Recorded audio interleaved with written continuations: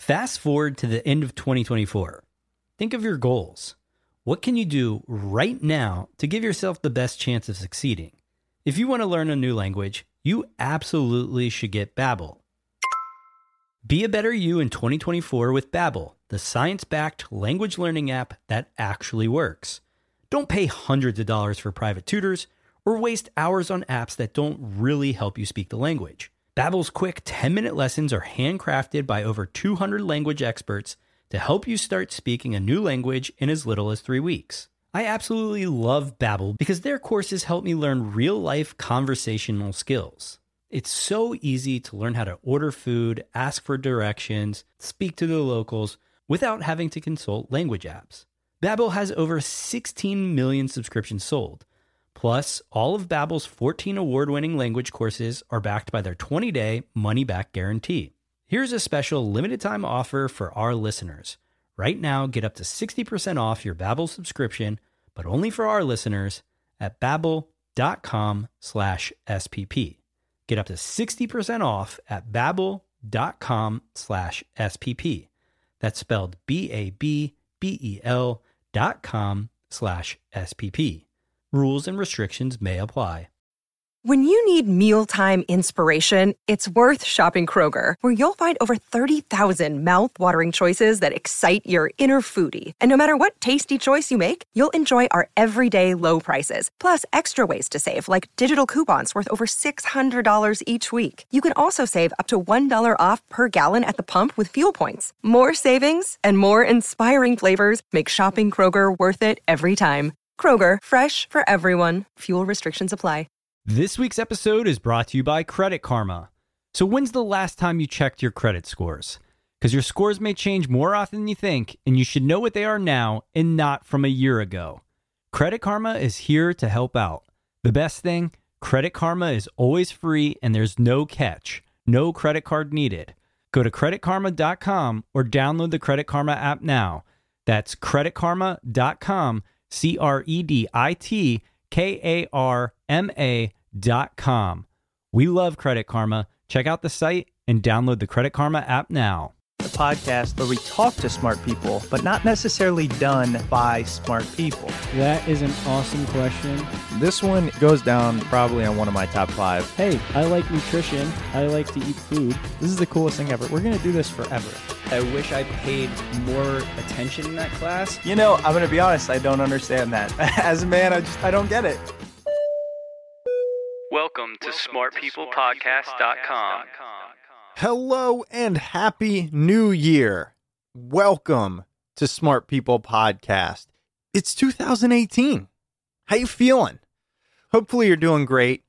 I know if you're listening to this right after it airs, you're going back to work probably after a nice little vacation, and it might be tough. So we thought, let's give you an episode that kicks off the year right, helps you with that commute, and helps you get closer to that New Year's resolution you probably made, which is get healthier.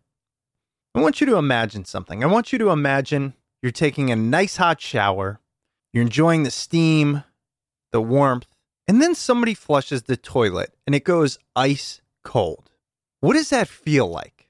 What's your first reaction? Look, we've all been there and we know it sucks. But what if I told you that recent science is showing cold exposure, similar to that in an ice cold shower, is beneficial for your health?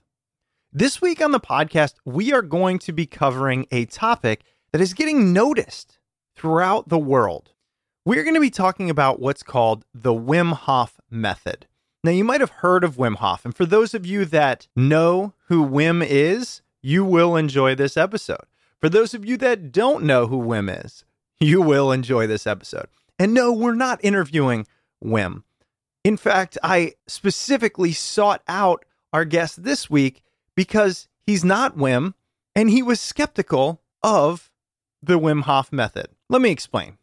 Wim Hof is this kind of daredevil type person, commonly nicknamed the Iceman, for his ability to withstand extreme cold. Wim Hof holds 26 world records, including a world record for longest ice bath. He attributes this ability to cold exposure, meditation, and a breathing technique. You combine this cold exposure meditation and breathing techniques, and you have the Wim Hof method. Wim claims that by utilizing his technique, we can tap into our autonomic nervous system, which is the part of our nervous system that is supposed to work automatically without our input. So to think we can tap into that and actually control it cognitively would be revolutionary. He also believes that through his method, you can control your immune system. You can help with autoimmune diseases, and you can even lose weight by managing your metabolism. I know, it sounds too good to be true. And that's why I was skeptical. That's why I wanted to have on our guest this week, Scott Carney. He was the ultimate skeptic of the Wim Hof method, and he has taken pride over his journalistic career in debunking many self-proclaimed health gurus. Scott is an investigative journalist and anthropologist whose stories blend narrative nonfiction with ethnography. His reporting is taking him to some of the most dangerous and unlikely corners of the world. And a while back, Scott decided he was going to look into various health gurus around the world to see if he could debunk their work. So he turned himself to Wim Hof, took a trip to visit him and take part in Wim's training, and the results, well, they speak for themselves. Scott put all of this information and much more into one of my favorite books of 2017, titled What Doesn't Kill Us? How Freezing Water, Extreme Altitude, and Environmental Conditioning Will Renew Our Lost Evolutionary Strength. One of the things this episode highlighted for me is the need to be resilient, physically resilient.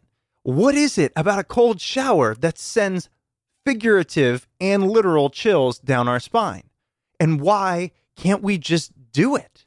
So that, my friends, is the topic of this episode. How do we build resilience? Does the Wim Hof method work? And what did Scott Carney, the incredible journalist, uncover in his multi-year experiment utilizing the Wim Hof method? I'm going to head into the interview. By the way, I know John and I promised you a special episode, and it is coming. It just is taking us a little bit longer to edit because of the length. So if you were waiting on that, it's on the way, and just consider it another way to kick off 2018. Hope you enjoy this episode with Scott Carney. We are at smartpeoplepodcast.com. Head on over, sign up for the newsletter, and reach out to us to let us know what you think. Now hop in that shower, turn it on cold, and let's wake ourselves up to an amazing 2018. Enjoy the episode.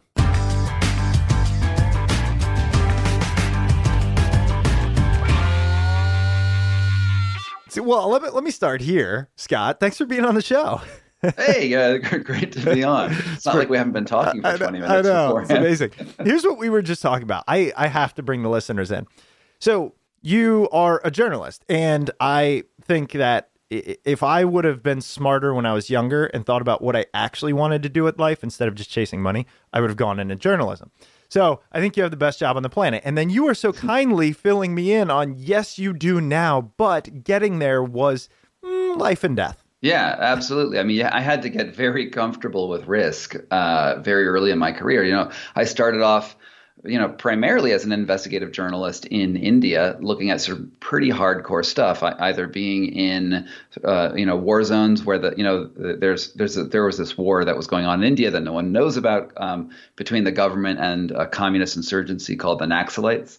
And, when I did that, I got held up by child soldiers on an assignment for foreign policy. At another point, I was interviewing mob bosses in Bangalore and, again, surrounded by dudes with guns with, and have them on tape being like, yes, I killed all these people. Bang, bang, bang, bang. What? And, and all sorts of things like that. Like there was, my first book was about organ trafficking. So I've spent 6 years on the trail of people buying and selling human body parts.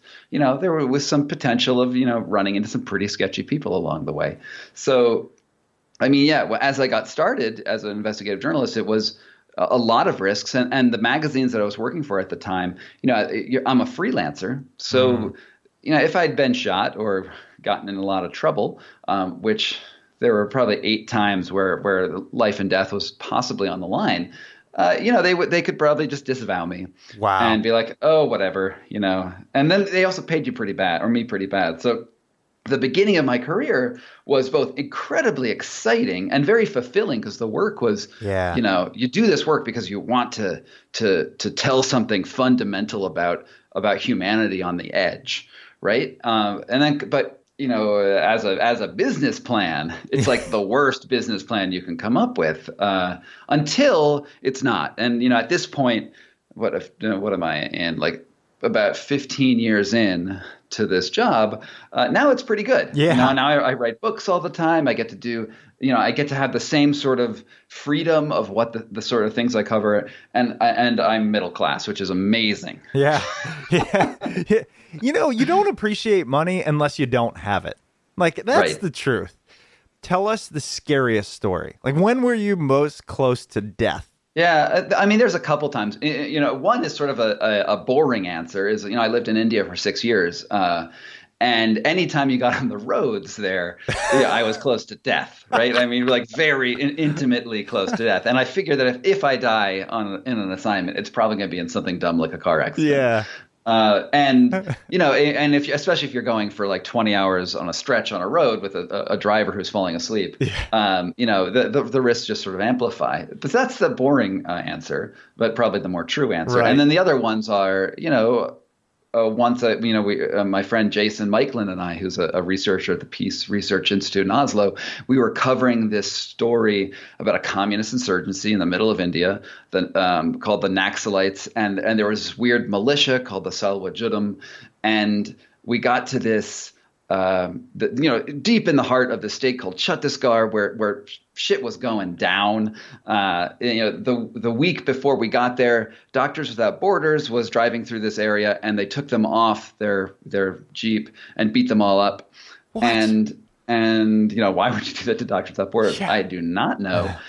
We're going through the same roadblock, and we know we're supposed to meet with a general, and his name now escapes me. He's dead now, but at that point he was sort of in charge, and we were like, oh yeah, we have to go meet this general, and they're like, the general's out of town, and little did we know the factions are very violent. So if the dude goes out of town, the second in command, who wants to be the first in command, is now the dude, and we issued the wrong name, and all of a sudden we were surrounded by this sort of troop of like 12-year-olds with Kalashnikovs and some sort of like more like rough-looking soldiers, and then like 8 people with bows and arrows. I mean, it was freaking bananas. And we got there and we realized things were not good.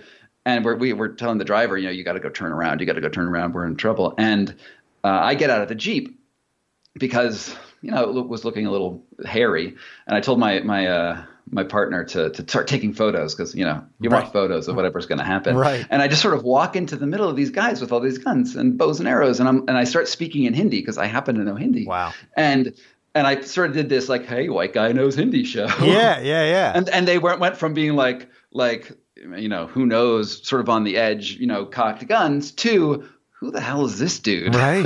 Yeah. And that moment of bewilderment was enough to get the Jeep turned around and be like, oh, sorry, the general's not here. Our mistake. We'll be back later. Bye. Oh my gosh. It helps to know the language. Actually, I heard a really great, I don't remember if it was a podcast or I was watching TV, but they were talking about how what makes us feel like we are the same species is the language. So you can have 2 people from different countries. If they speak the same language, instantly they feel kind of that camaraderie. But when you don't speak that language, it keeps it like an us versus them mentality. Sure. Absolutely. I mean, if you can't understand the person who's in front of you, they're much less of a person. Right. Yeah. That's a good way of putting it. So, deciding to go into a field where it pays little, your life's on the line, the work is great. So I get the purpose and you can throw that in there, but also with no guarantee or even remote guarantee of hitting a level of success. What does it take to follow that route? Well, I had the advantage of starting before I was a journalist as a graduate student, and I wasn't making much money then either. So yeah, true. I didn't really realize, at that point, I think I was making like $8,000 a year. So to go to 8 to like 14 was huge for me.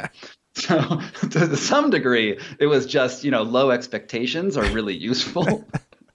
And And I was young and had this high tolerance for risk, but I also knew that I wanted to tell stories that are meaningful to people. Like, you don't go into journalism because you want to get rich. You go into it because you're fascinated and curious about the world, and you want to, tell something deep. And every one of the books and articles that I write, really the main question is, what makes us human? What about this tells a story that's bigger than just that subject, but something fundamental about our nature? And it doesn't matter what I've been studying, whether it was this organ trafficking stuff or a war zone or cults, or more recently this sort of meditative practice that lets you control your unconscious bodily functions. It all boils down to, why are we here? And that's the question that I've always wanted to explore. Maybe never answer, but poke at it. Having that in mind is what could get you through maybe 10 years or 8 years of toiling. I'm curious, did you have friends, close friends, know people who went into the straight, going into business, and then you saw, wow, my expectations are really low? Did that ever happen? Well, I need to make another caveat. At the point, I was living in India as well. Right. So I was spending in rupees and earning few dollars, but they were dollars. So that made it more comfortable. True. At that point. And I didn't move back to America till I had my first book contract. But do I have friends who made tons of money? Absolutely. But, weirdly, the friends who've made the most money have been in the creative industries. Really? I went into, two of my college. One was a college roommate. One was sort of more of an acquaintance. Have both gone on to be incredibly successful authors. One is John Green, the author of Fault in Our Stars and that stuff. And Ransom Riggs was actually my roommate my senior year in college. Wow. And he did Miss Peregrine's Home for Peculiar Children and that whole series. They've done fantastically well. Wow. So I sort of had them as maybe not models, but the knowledge that that's possible. And, I never bothered to ask my doctor friends how much money they made, because I'm sure it would depress me. Well, this is an interesting concept that I don't think I've ever talked about or thought of. Do you think that it's actually oversold how risky it is to go into whatever you want to call it, the arts, or a less standard career path? Do you think it's actually not as risky? It just might take a little longer? I think, and so I wrote this book, it was sort of a lark, called The Quick and Dirty Guide to Freelance Writing. And, a big part of my career has been, on the side of my journalism, but talking about the business model of writing and how to think about writing and sort of these creative arts as a business. And I think what the problem is that so many people who go into these fields don't realize that the business model that you engage in is intrinsically important to the success of your artwork, and they're just like, hey man, I just want to do art. I just want to write stories, and they're going to be great. And then people will read them and they'll just love them so much. And they just think that success is it just finds them and will pick them up and deliver them there. But the truth is that you have to really think about marketing and the value of your work and how to get it into the hands of people. And then not only that, but how to monetize that. And there's tons of ways to do that. And there's no one right way. But if you're not thinking about that from the very beginning, what happens is, and I've seen this happen to a lot of freelance writers, is they'll start writing, they realize they're not making money, and then they end up in PR. Yeah. But and because they realize that the money business plan was important, and they don't know how it is, and they hope that somebody else will give them the business plan, and so it's a marketing agency usually. And for me, it's always been I need to find the way to make enough money to live, and I've always looked at money as time. Like, I make enough money that I can survive this amount of time on the amount that I'm spending. And so I'm just I don't really think about the dollar amount as much as okay, I've got 3 months, I've got 8 months, and I've got a year, and I've sort of been building up that sort of capital to survive. And if I didn't have that mentality, and also a real ability to negotiate contracts, because anytime you sell a story or a book to a company, it's not like they want to give you a great deal, right? And like, oh, you that 400-page contract you signed, or they're not 400, they're like 50 or 60-page contracts. Every line in that is them taking value from you, in some way or another. Yeah. And so I would actually read these contracts. I know it's revolutionary. That is. And then I'd be like, no, yes, no, and we would go through them. And I early on I had this reputation of being a bit of an asshole, but I'm a bit of an asshole who's not in PR. So. Well, I found you through your newest book, What Doesn't Kill Us. And what I was mentioning to you before, and I said, we got to hit the record button, is this. We'll get into all this, right? It's the Wim Hof method. It's a lot of people have heard of Wim Hof or maybe even heard from him. But I didn't want to necessarily have him on because I wanted the skeptic's view. And I liked the approach that you took, that even Wim himself mentioned, saying, this guy, when I first met him, I thought is going to be a tough sell. How much did you believe you were going to be exposing this method as a scam when you went into it? I mean, about 50-50. Oh, I'd really? say. Okay. Like here's the thing. Wim Hof at that point had done some incredible things. He had scaled 2/3 of the way Everest in shorts and no shirt. He had some records for controlling his body in the ice. And there had been some studies on him saying that his immune system looked really interesting. But there wasn't much more about him than that was credible. And the thing that, to me, about Wim, which was so scary, was that he was saying that he could teach other people to do these things too. It wasn't just sort of a genetic thing that he had, but anyone could do it. They could learn it very quickly. And there's all these pictures of Wim, sitting on like icebergs in his skivvies. And I figured he was going to get people killed. And the reason why that was important to me is because I was working on a book at that point called, it was called A Death on Diamond Mountain. I've re-released it under the title The Enlightenment Trap, where people pursuing intensive spiritual awakenings, enlightenment, and oftentimes enlightenment gets paired with this idea of superpowers, whether it's levitating or telepathy or walking through walls or these sorts of things. And I was documenting cases after case after case of people who were pursuing these superhuman feats and then dying or ending up in mental asylums. And I wrote a whole book on this. And I looked at Wim. I was like, well, he's probably just another one of these dudes bilking people for money and going out after that. Right. So I went in with the intention to debunk him, but also, I believe in giving people a fair chance, right? I don't just go in there and say, there's no way you could be real, because I don't know everything in the world. And I'm gonna debunk you by going in and trying your method myself, because I'm an immersive journalist. And I figured that I'm a smart enough guy that if shit was going down and things were looking bad, I was going to get out. But I have to tell the story from the inside, because I'm interested in the question of what is human. Who are we? Why are we doing this? And I needed to know the appeal internally. So I went to Poland. I was living in Long Beach at that time, and that's in California, and then moved to, I flew to Poland in the middle of the winter, and I get off the plane and I see him, and he's wearing this sort of like green pointy gnome hat, makes him look like a garden gnome. He's got this big bulbous nose, ruddy skin, and I'm like, this is going to be easy. Yeah. Like, look at this guy. This guy's a madman. Yeah. And I didn't have super high hopes at that point. And then, we get to his, we drive, I think 3 or 4 hours from the airport. We get to this tiny village called Prosheka, where he has this dilapidated farmhouse / yoga retreat center. And it's totally falling apart. And I stash my bag in this upstairs room, and I look out the back window, and there's this guy, not Wim, this American dude, tanned American guy, in his underwear, standing in this Siberian-esque snowfield, throwing snow at himself, and there's steam coming off his body. And I'm like, what the hell is going on? Yeah. And you've seen some crazy stuff. So at this point, you're like, wait a second. Yeah, totally. Like, I was also like, I do not want to do that. Right. So, and this is the other reason I was really excited to have you on, and we are going to get into that. But let me just tease people, and then we'll come back to it. Sure. You say your spirit animal is the jellyfish. I could not agree with that more. This is me. We're going to talk about that, because when I read that, I said, okay, good. maybe we're on the same page and maybe he can help me out.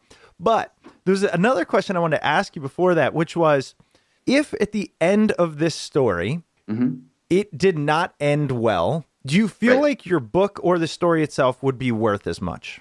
You mean the initial assignment that I took, which with Playboy, or the book? Oh, good question. I would say that with Playboy, it could go either way. But with the book, don't you think it'd be a lot harder to sell a book that was like, hey, guys, here's all the stuff I did, and it sucked, and nothing happened, right? Yeah, well, I mean, so it was a slow building process, obviously, to get from the Playboy article that ran in, 2013, I think, and the book, which came out last year. Actually, no, early this year. And we're talking in I was going to say, depending on when it airs. Depending on when this airs. Yeah. And what happened in the Playboy article is I did the Wim Hof method, and lo and behold, it worked. And I was surprised. I was like, oh my God, this is really interesting. All of a sudden, I'm climbing up this mountain in Poland in my underwear, and it's like 2 degrees Fahrenheit out, and I feel warm. And I was surprised and really interested in that. And then over the next 6 years, and I wrote another book, a different book, and then I got back into the Wim Hof method, and I trained for months, and I was seeing all these things happen. And then ultimately, the end of the book is me climbing up Mount Kilimanjaro with Wim and a group of 20-odd other people, and we're trying to break a speed record up to the top of the mountain, and it's sort of a weird one. It's basically ascent of Kilimanjaro without acclimation. Right. And we usually it takes about 3 to 5 days to get to the summit. And Wim and I and one other guy busted up to the top of of Kilimanjaro in 28 hours, which was very fast, and not because it was a difficult hike, but because the altitude was so the pressure was so low in the atmosphere that usually people would die if you moved at that rate. Actually, the Dutch Mountaineering Association predicted that we would all die. Really? So, I didn't know they that. did. I don't remember. And that. so us getting up there was actually this really cool, interesting feat. But to say that it ended up totally happy in Ultra Happy Land is not true, because there's this big mutiny scene that happens as we get close to the top, where I realize that Wim, well, in a way, he's this prophet character where he's opened up this porthole into how our biology works that does absolutely work. He can also be so solipsistically self-focused that he can be reckless and he can be a madman. And he does something on the top of the mountain where I would say probably 80%, 90% of the group mutinies on him. And it's like, no, we're not going to go up with you. You're crazy. And I'm like, well, shit, I got to write this book. Right. And I'm also like, I think I can do it. I'm just going to be really angry. So for a certain section of that, I'm like, I'm still going to follow you up, but I put on every piece of clothing I had in my backpack, which was like I had like a puffy coat and some sort of like wind pants and some stuff. And I'd been, mostly like shirtless and, whatever going up. And I'm following Wim up, and I'm pissed at him because he's basically forcing us to move when the group was not ready to move. That's basically where the mutiny occurred. And I follow him up, and I'm maybe another half an hour, and I'm watching him, and I watch him sort of slip up and trip. And I realize that, I had maybe part of me was thinking, Wim really is a special dude, and he's so he's so cool that being with him is inspiration or whatever. And then I realized I see him fall, and I'm like, oh, he's just a fucked up dude, just like all of us are. And then I realized that my mutiny of wearing all of these layers was also stupid in its own way, because I didn't need them. It was just me being like, fuck you, Wim. Right. And so then I started stripping down again. I think that the takeaway, and one of the problems with Wim Hof is that so many people look at him and they see these great feats and they're like, oh my God, will you be my guru? Right. Will you be my perfect leader into this world? And Wim is not perfect. He's not perfect by any stretch of the imagination. Anyone who's hung out with him for more than, say, an hour knows that Wim is crazy. But nonetheless, he has this sort of image in the media, which sort of puts him on a pedestal. And to Wim's credit, he will often say, I am not your fucking guru. Right. Right. You know, I am not that guy. But nonetheless, people keep on putting him on this pedestal. So part of the goal of this book, What Doesn't Kill Us, is to say, look, here is this portal. Here's something that is really cool. And Wim certainly opened up the world to this transformative technique. But the greatness of it is not in the personality of this person. It's in the work that you put into it. Right. And don't you think, though, that I'm assuming you come across this in your work, that tends to be the norm if there's a norm in new, creative, incredible breakthroughs or insights, it's a lot of madness, a little bit of brilliance, and marketing. Sure. Yeah. That's a great combo right there. A little madness, little truth, some great marketing. Yeah. That's there's a business plan for you. I know. Well, and when I learned about how Wim came to be, what people always fall back to, myself included, is if it's not already known, it can't be real because we know everything. Mm-hmm. And so how can this method be legit and still not be super mainstream?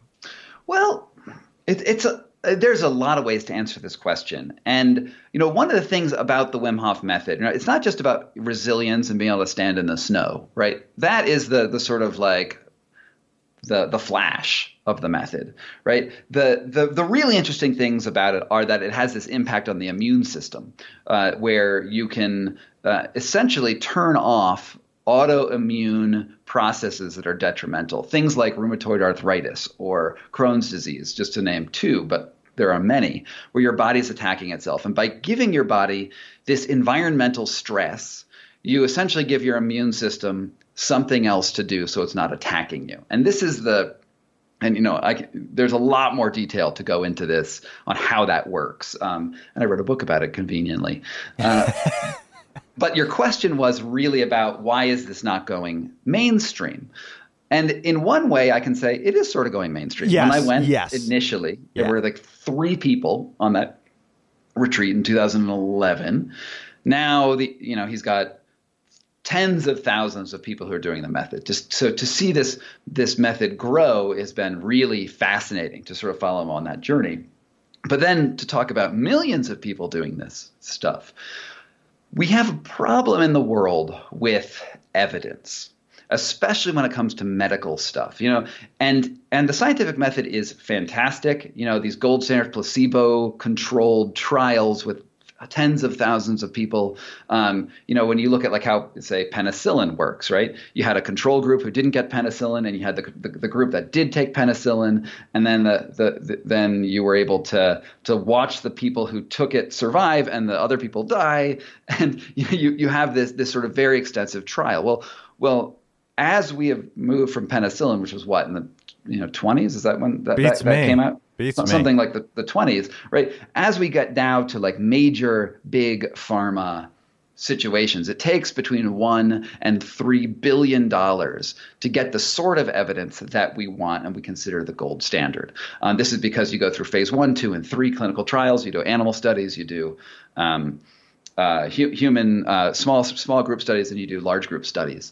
And to do that requires a lot of money and a lot of investment. And then also you need a lot of like intellectual capital, you need journal articles, you need all of this institutional stuff, which is actually not the scientific method. That's actually an economic model. And then you look at one thing like diabetes. Does this drug help insulin resistance and then improve outcomes? That's the question. And then so you go really deep. But the Wim Hof method is not asking about one acute small little thing. It's saying you do this stuff, you expose yourself to extreme stress and control yourself in that environment, and then your general health gets better. So you could never fund a study for everything that it seems like Wim Hof method could do. There's just not the economic output for it, because when you do the drug, you invested $3 billion, you expect to make at least $4 billion, right?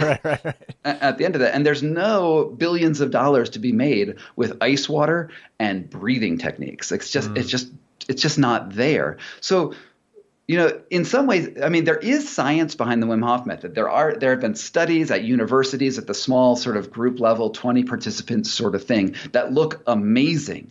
And the results seem to indicate something much bigger than what we have. But we will never get in the current world we live in. We will never get the sort of evidence that we accept at that big pharma level. Just because it just will never happen. Wow, that's really insightful. I mean, you've probably answered the question before, but if they're the ones saying, hey, here's the method that has to be followed to get doctor approval, doctor recommendation, and they're the ones that control that method, will fund that, and then they won't do it for things that won't make them money. But I just have never looked at it from that perspective. Well, and it doesn't need to be that way. The thing is that that's just the way we have created the scientific credibility standards of the present age. It hasn't always been like that. Science is really about an inquiry about looking at objective reality and testing it and coming up with a hypothesis and seeing where it comes out. But clinical outcomes are sort of a different thing, right? And you're not always – and the really weird thing about clinical outcomes is it's not just – they don't say like, is this person healthy and are they – healthier later, or are they feeling good? What they'll look at as are markers at sort of a sub level.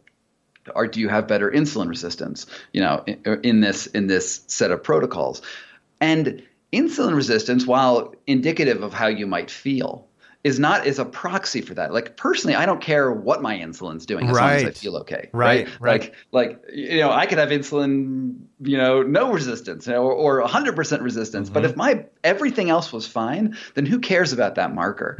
And so science, the medical science of right now is looking at these very sort of micro things and trying to make a proxy for how the human health works. Whereas this whole wellness movement, not just the Wim Hof method, but the wellness movement in general, which of course has a lot of hucksters in it, but also has some very real people in it too, right? They're looking at like, how do you feel? Like how are you able to act in the world, right? What are you able to do? And those are fundamentally different qualitative questions than the questions we ask when we're making a pharmaceutical. Yeah.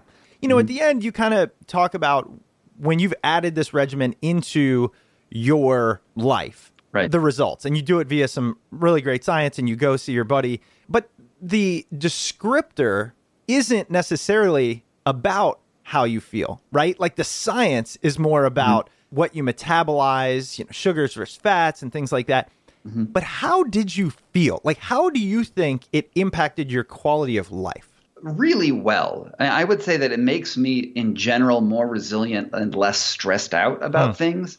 Because, one of the things you do every day, the method has two parts, right? There's this breathing protocol, and then there's a cold exposure protocol, which turns out to be like a cold shower or hyperventilating and then holding your breath, and hyperventilating and holding your breath. And then you hold your breath with empty lungs for 3 minutes at a time after about 3 reps. So that's the really nutshell version of what the method is. What you're doing is you're giving yourself controlled stress in both of these cases. When it's cold water on you, your instinct is to sort of clench up and, that feeling of, it's the worst. And what you do is instead of clenching up, you relax. You tell your body, okay, this is a stressful stimulus. In this stimulus, I'm going to be okay. And you just will yourself to relax. And you don't shiver, you don't clench, and you let your body heat itself using a different process than the clenching. The clenching is like physical muscle contraction that does actually raise your body temperature. But if you relax, what will happen is your body will switch to a metabolic program and start burning fat, or actually initially it'll be sugars, but it'll move over to fat very quickly to heat yourself. And you're just training yourself to control yourself in this environment. And once you get good at that, what happens is that you can train yourself to relax in all sorts of situations, or you can look at something that should make you fearful and realize that fear is a sensation that happens from the inside first, right? It's you looking at something and anticipating a pain or a negative outcome, but that has not occurred, right? And And then if you can control yourself in this environment, you can find that you have much more capability to deal with everyday things. Also, when you jump out of a cold shower, you've ramped up your adrenaline and your cortisol, which are hugely great feel-good hormones, and you usually feel great after that. And now a quick word from this week's sponsor. Support for today's show comes from Health IQ. Health IQ believes that the best way to improve the health of the world is to celebrate the health conscious through social and financial rewards. So they use science and data to secure lower rates on life insurance for health conscious people, including runners, cyclists, strength trainers, vegans, and more. So why Health IQ, you may ask? 56% of Health IQ customers save between 4 and 33% on their life insurance. These savings are exclusive to Health IQ. Like saving money for being a good driver, Health IQ gets you lower rates on life insurance for living a health-conscious lifestyle. After all, physically active people have a 34% lower risk of all-cause mortality, 56% lower risk of heart disease, and 22% decrease in cancer mortality compared to people who remain inactive. Now that we've got your attention, here's what you have to do. To see if you qualify, get your free quote today at healthiq.com/SPP or mention the promo code SPP when you talk to a Health IQ agent. Again, that's healthiq.com/SPP to get your free quote. And now back to the episode. First of all, cortisol is a bad thing, right? According to everyone, myself included, because I've dealt with anxiety issues in the past. Right. And so I have spent a decade of my life trying to minimize cortisol. Everything I know about cortisol talks about its inflammatory properties. Tell me why I've been wrong. Our bodies produce stuff of various sorts. And we produce stuff because evolutionarily we needed that stuff in certain situations. And the way I view it, and I'm not an expert on the endocrine system. Right. This is not my major skill. And there's a lot written on cortisol that I just do not understand. Sure. But I will say is that we engage cortisol and adrenaline are both they both get released when you trigger your fight or flight responses, which is your sympathetic nervous system. And you have your parasympathetic, which is your rest and digest. And then you have your sympathetic, which is like the, oh my God, I saw a tiger. What am I going to do situation. And cortisol, when you release a lot of it, it's indicative of this sympathetic system getting launched. But you might be saying, hey, I want to reduce my cortisol all the time. And that's because the vast majority of humans on Earth today do not run into situations that need that adrenaline cortisol boost to make them run faster and fight tigers better than they would normally. It's because we are engaging this sympathetic response, which requires a physical activity to really be used correctly. We're using that to mull over our 401ks. We're using that to be like, oh, is my retirement funded enough?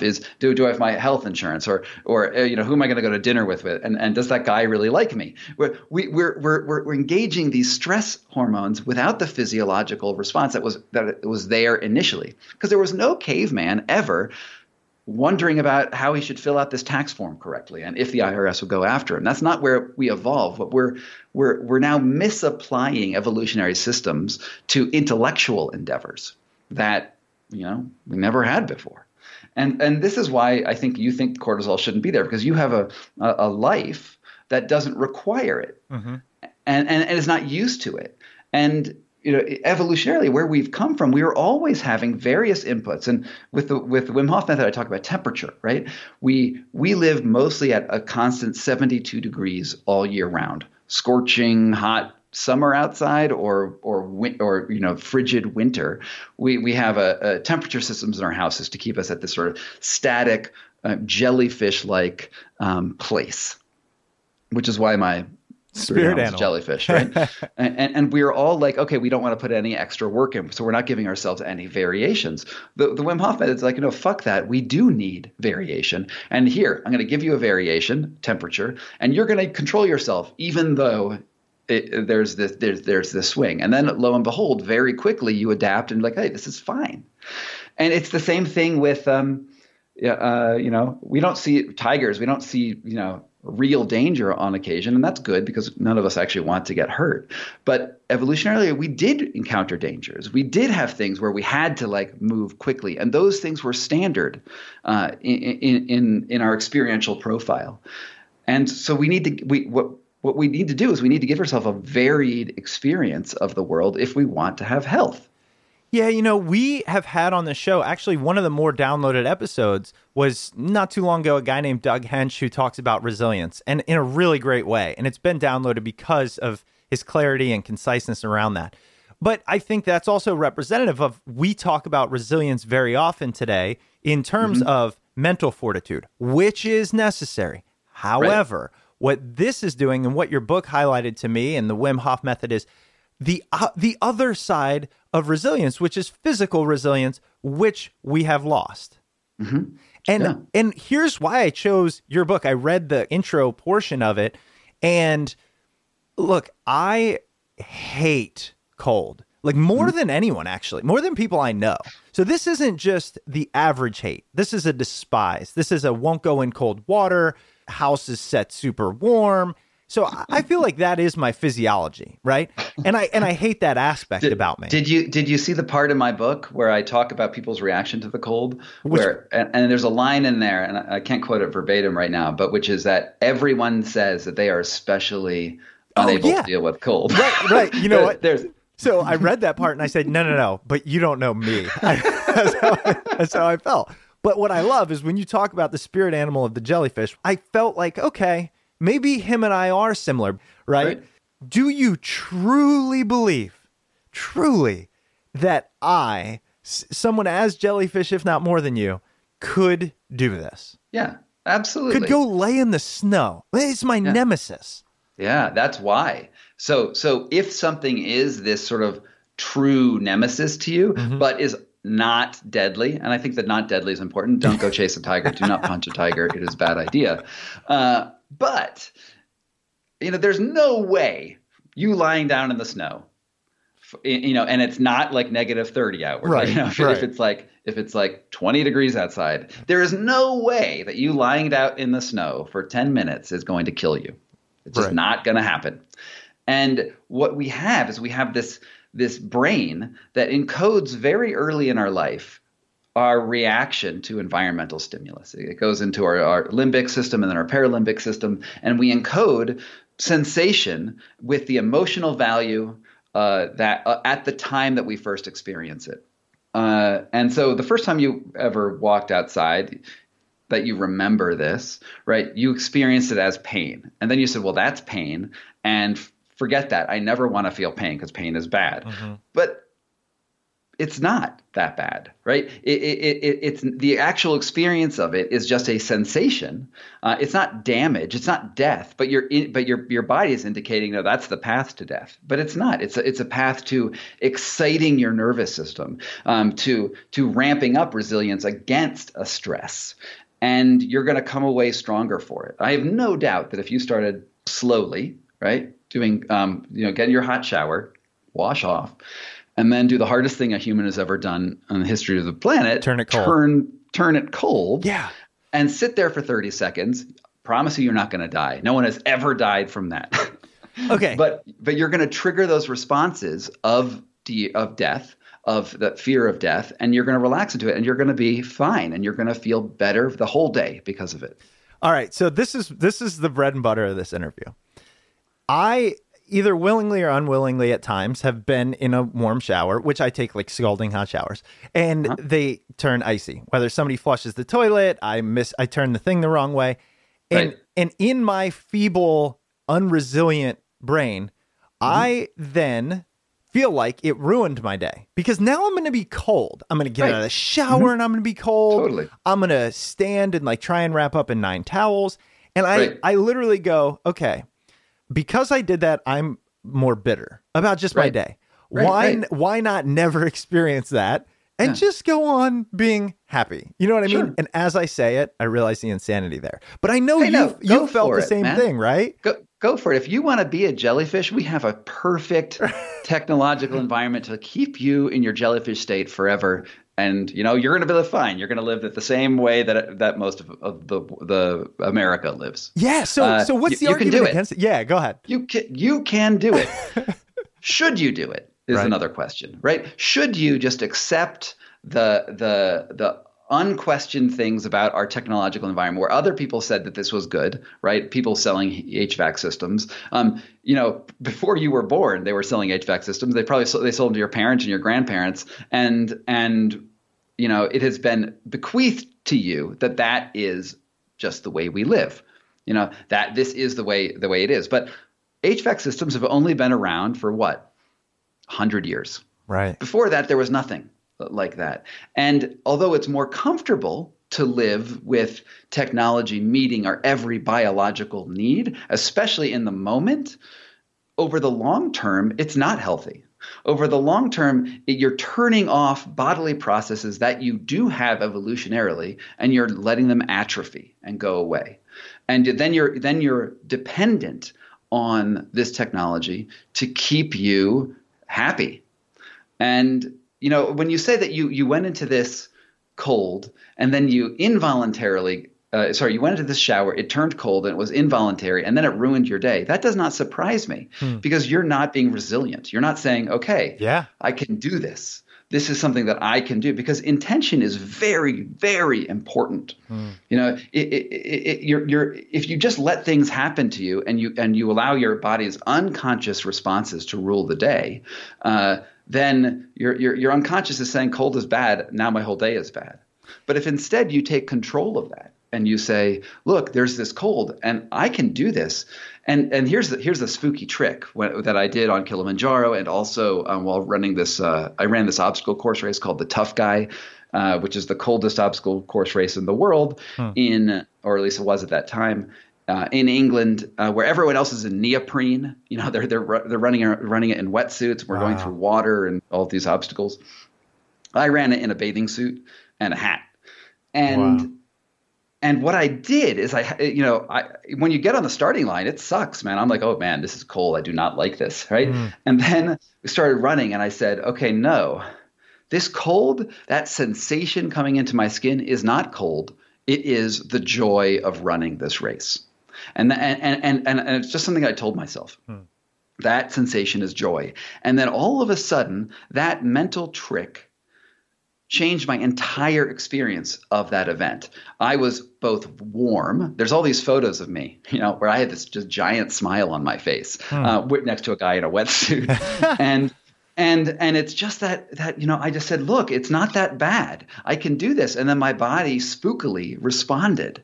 And, I'm a slow runner. I'm still not a terrible runner. And I think it took me 3 hours to finish that race. It was freezing.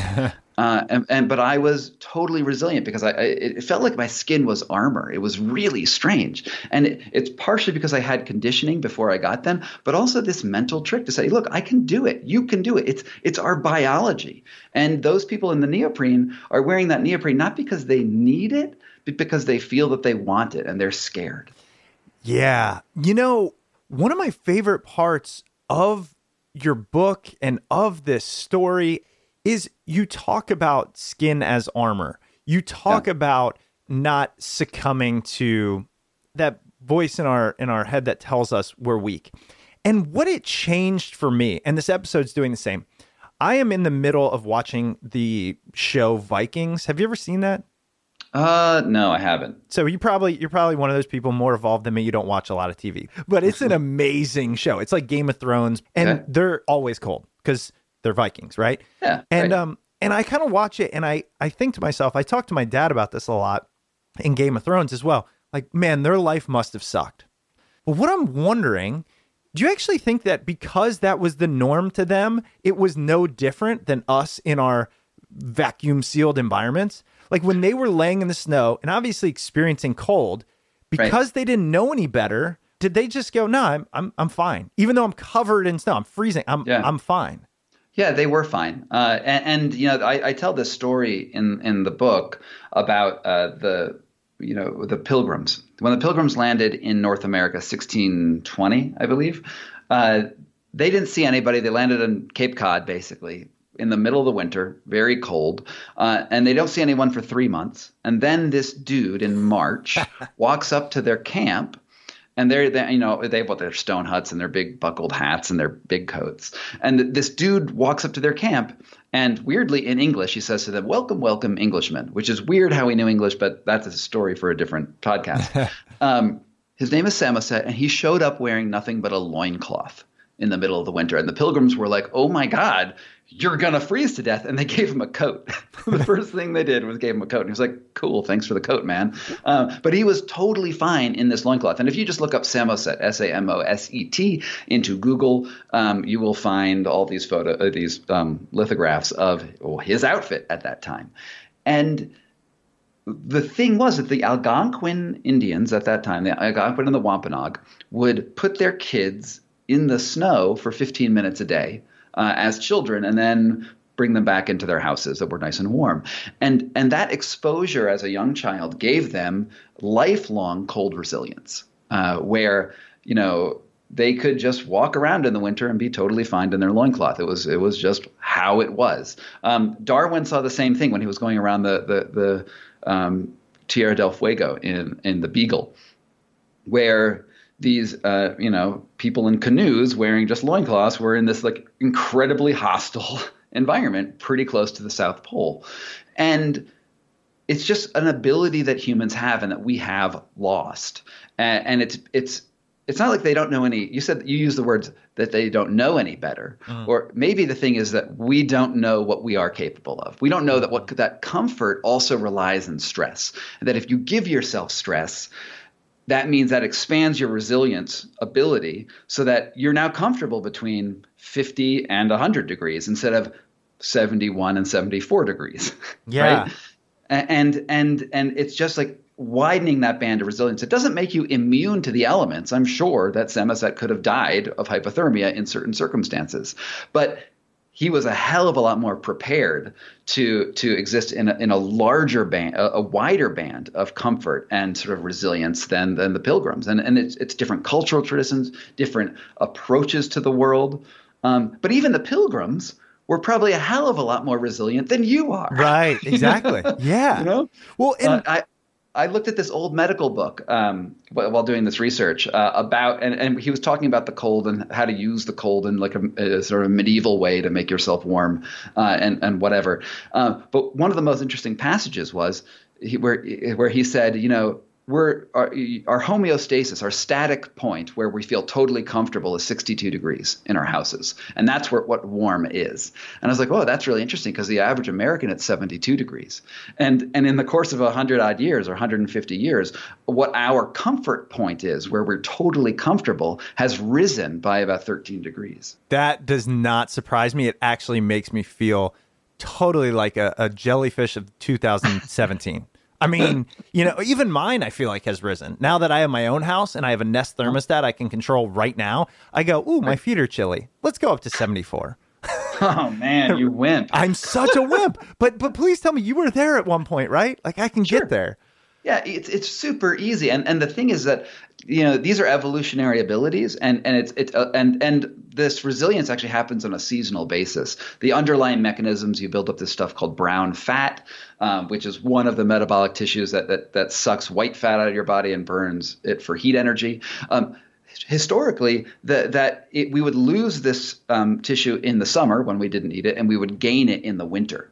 And it's an evolutionary process, and because evolution is a very violent process, and you are the descendant of an evolutionary winner, the people who were like, yeah, I guess I got used to that snowstorm in like a year, they all died and they didn't pass on their genes. So you have these very quick adapting genes. And if you just started taking cold showers now, in a week, you would have a seriously different set of resilience factors than you do now, because it's very, very fast. Because if it wasn't fast, you would be dead.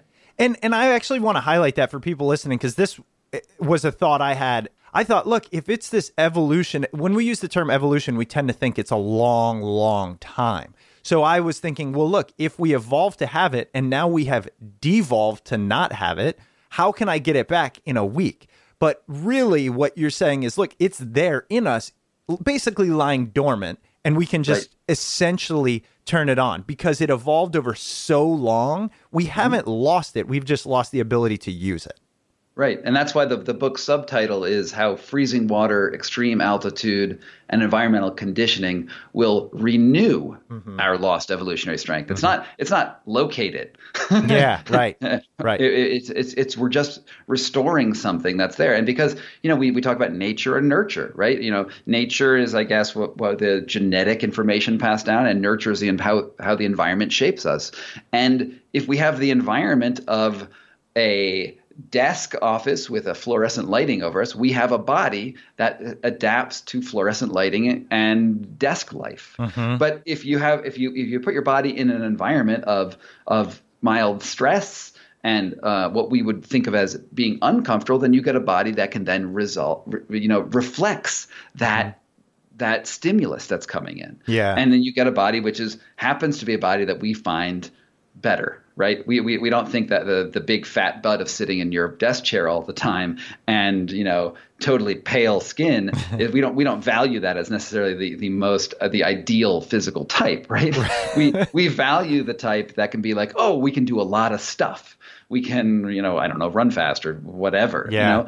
And it really is about putting yourself in those situations that give you the body that you want. And it's not just about aesthetics. Aesthetics are actually very silly. It's about a capability and resilience. And interestingly enough, oftentimes the aesthetics will follow that. You will get tighter in the places that you want. That you want, yeah. Right? And I have been on a steady health incline since I started this method 6 years ago. It's just, I realize that the environment is important and we are reflections of it.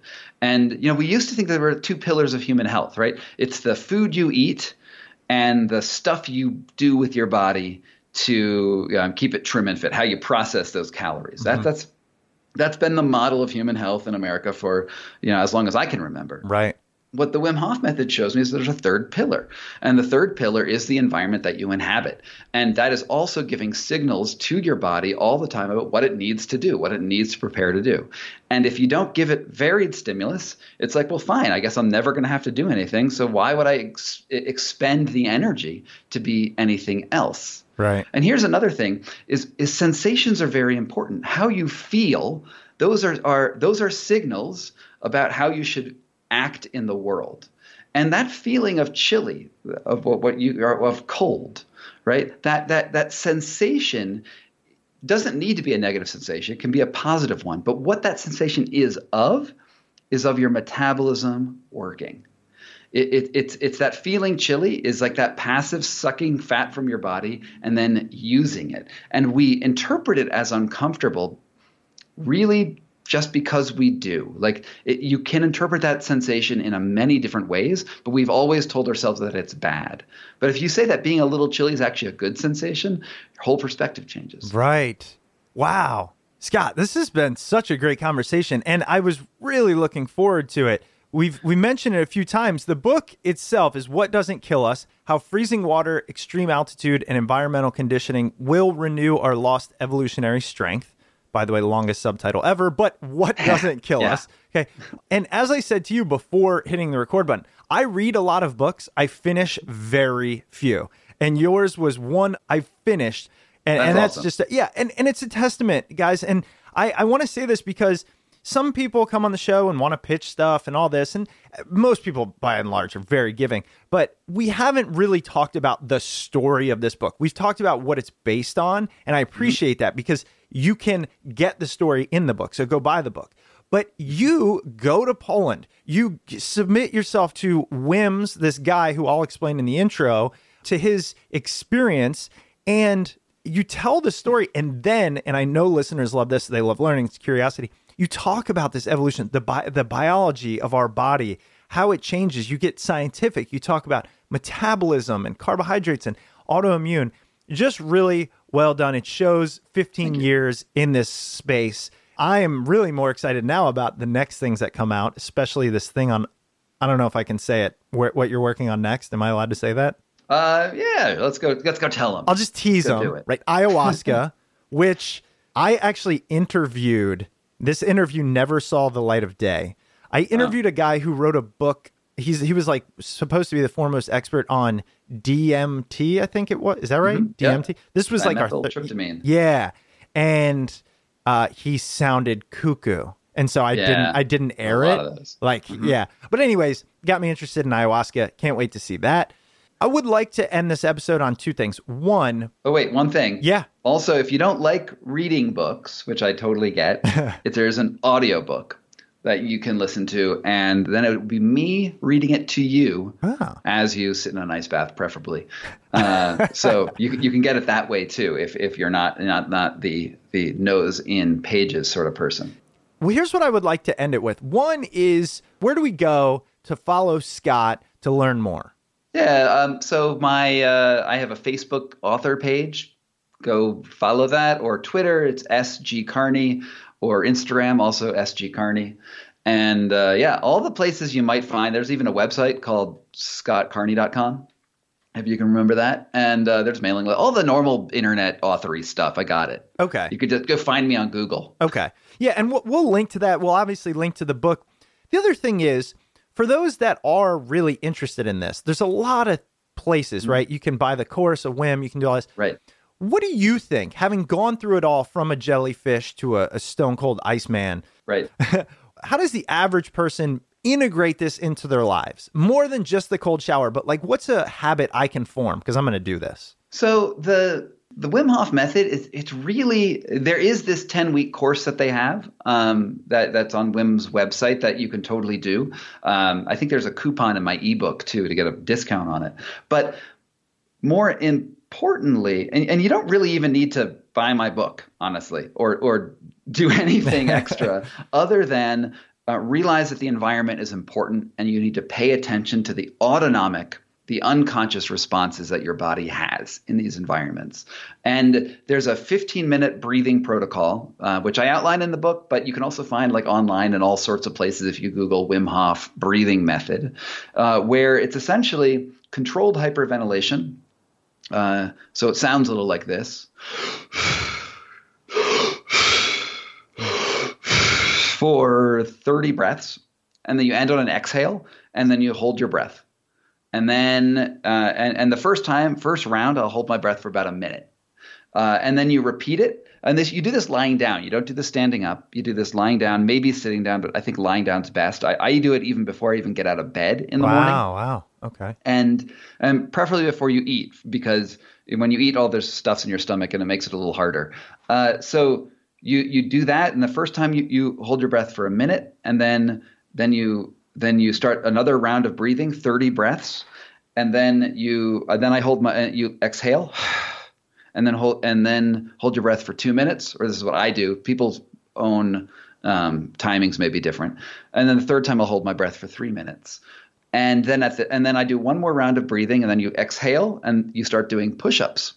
And the weird thing about this is that when I first did this, I could do 20 push-ups. I was whatever. That's where I was physically. Mm-hmm. The first time I did this, I did 3 or 4 rounds of breathing, and I did push-ups with no air in my lungs and not breathing. And I did 40. So I doubled the amount of push-ups I have. And it's a way to integrate controlled stress, because you're trying to delay that gasp reflex. And there's a whole the biochemistry you can look at in my book on how it all works. But you're delaying that gasp point, and you're ceding a certain amount of control from your autonomic processes to your conscious processes when you do this. So that's a 15-minute program. Do that every morning. And then when you shower, you can start off warm. That's fine. And at the end, do a minimum of 30 seconds on the absolute coldest setting. But I would suggest a minute and a half would be a good thing. And what you're trying to do is relax in this environment and not tense up. Don't scream. Don't curse Scott Carney. Just be present, and then realize it's not that bad. And that's very critical, because if you do tense up and you fight that whole experience, you're not going to get the benefits because you're not pushing yourself into a new mental territory. and then see how you are in that day, and do this for a week. Don't buy anything. Just do that for a week and see how it makes you feel. And I want to say I guarantee you, but who knows how people will respond. I experienced something great doing that, and I still do it to this day. Scott, it's been a real pleasure, man. Thanks for taking the time out to be on the show. Thanks, man. Take care. All right. Bye-bye. Bye. Welcome back and Happy New Year. Happy 2018. Hope you enjoyed that interview with Scott Carney. Scott's book, What Doesn't Kill Us: How Freezing Water, Extreme Altitude, and Environmental Conditioning Will Renew Our Lost Evolutionary Strength, can be found at your local bookstore and on Amazon. And if you decide to purchase Scott's book through Amazon, please don't forget to use the Smart People Podcast Amazon link located at smartpeoplepodcast.com/Amazon. Any purchase you make through that link comes at no extra cost to you, and it greatly supports the show. If you're looking for other free and easy ways to support the show, head over to iTunes or Apple Podcasts and leave a rating and review over there. If you'd like to reach out to the show, you can email us at smartpeoplepodcast@gmail.com or message us on Twitter @smartpeoplepod. If you're interested in signing up for the newsletter, which Chris and I promise we will get better at sending emails, please head over to smartpeoplepodcast.com, sign up for the newsletter there. If you're already signed up, you might have seen the email we sent out requesting questions for our special holiday podcast, which we are still in the process of editing because we had so much fun recording it. It took us about 3 hours. So we want to get that down to something listenable, but it was an absolute blast. It was a great way to bring in 2018. All right, that's it for us this week. As always, we've got some great stuff coming up, so make sure you stay tuned, and we will see you all next episode.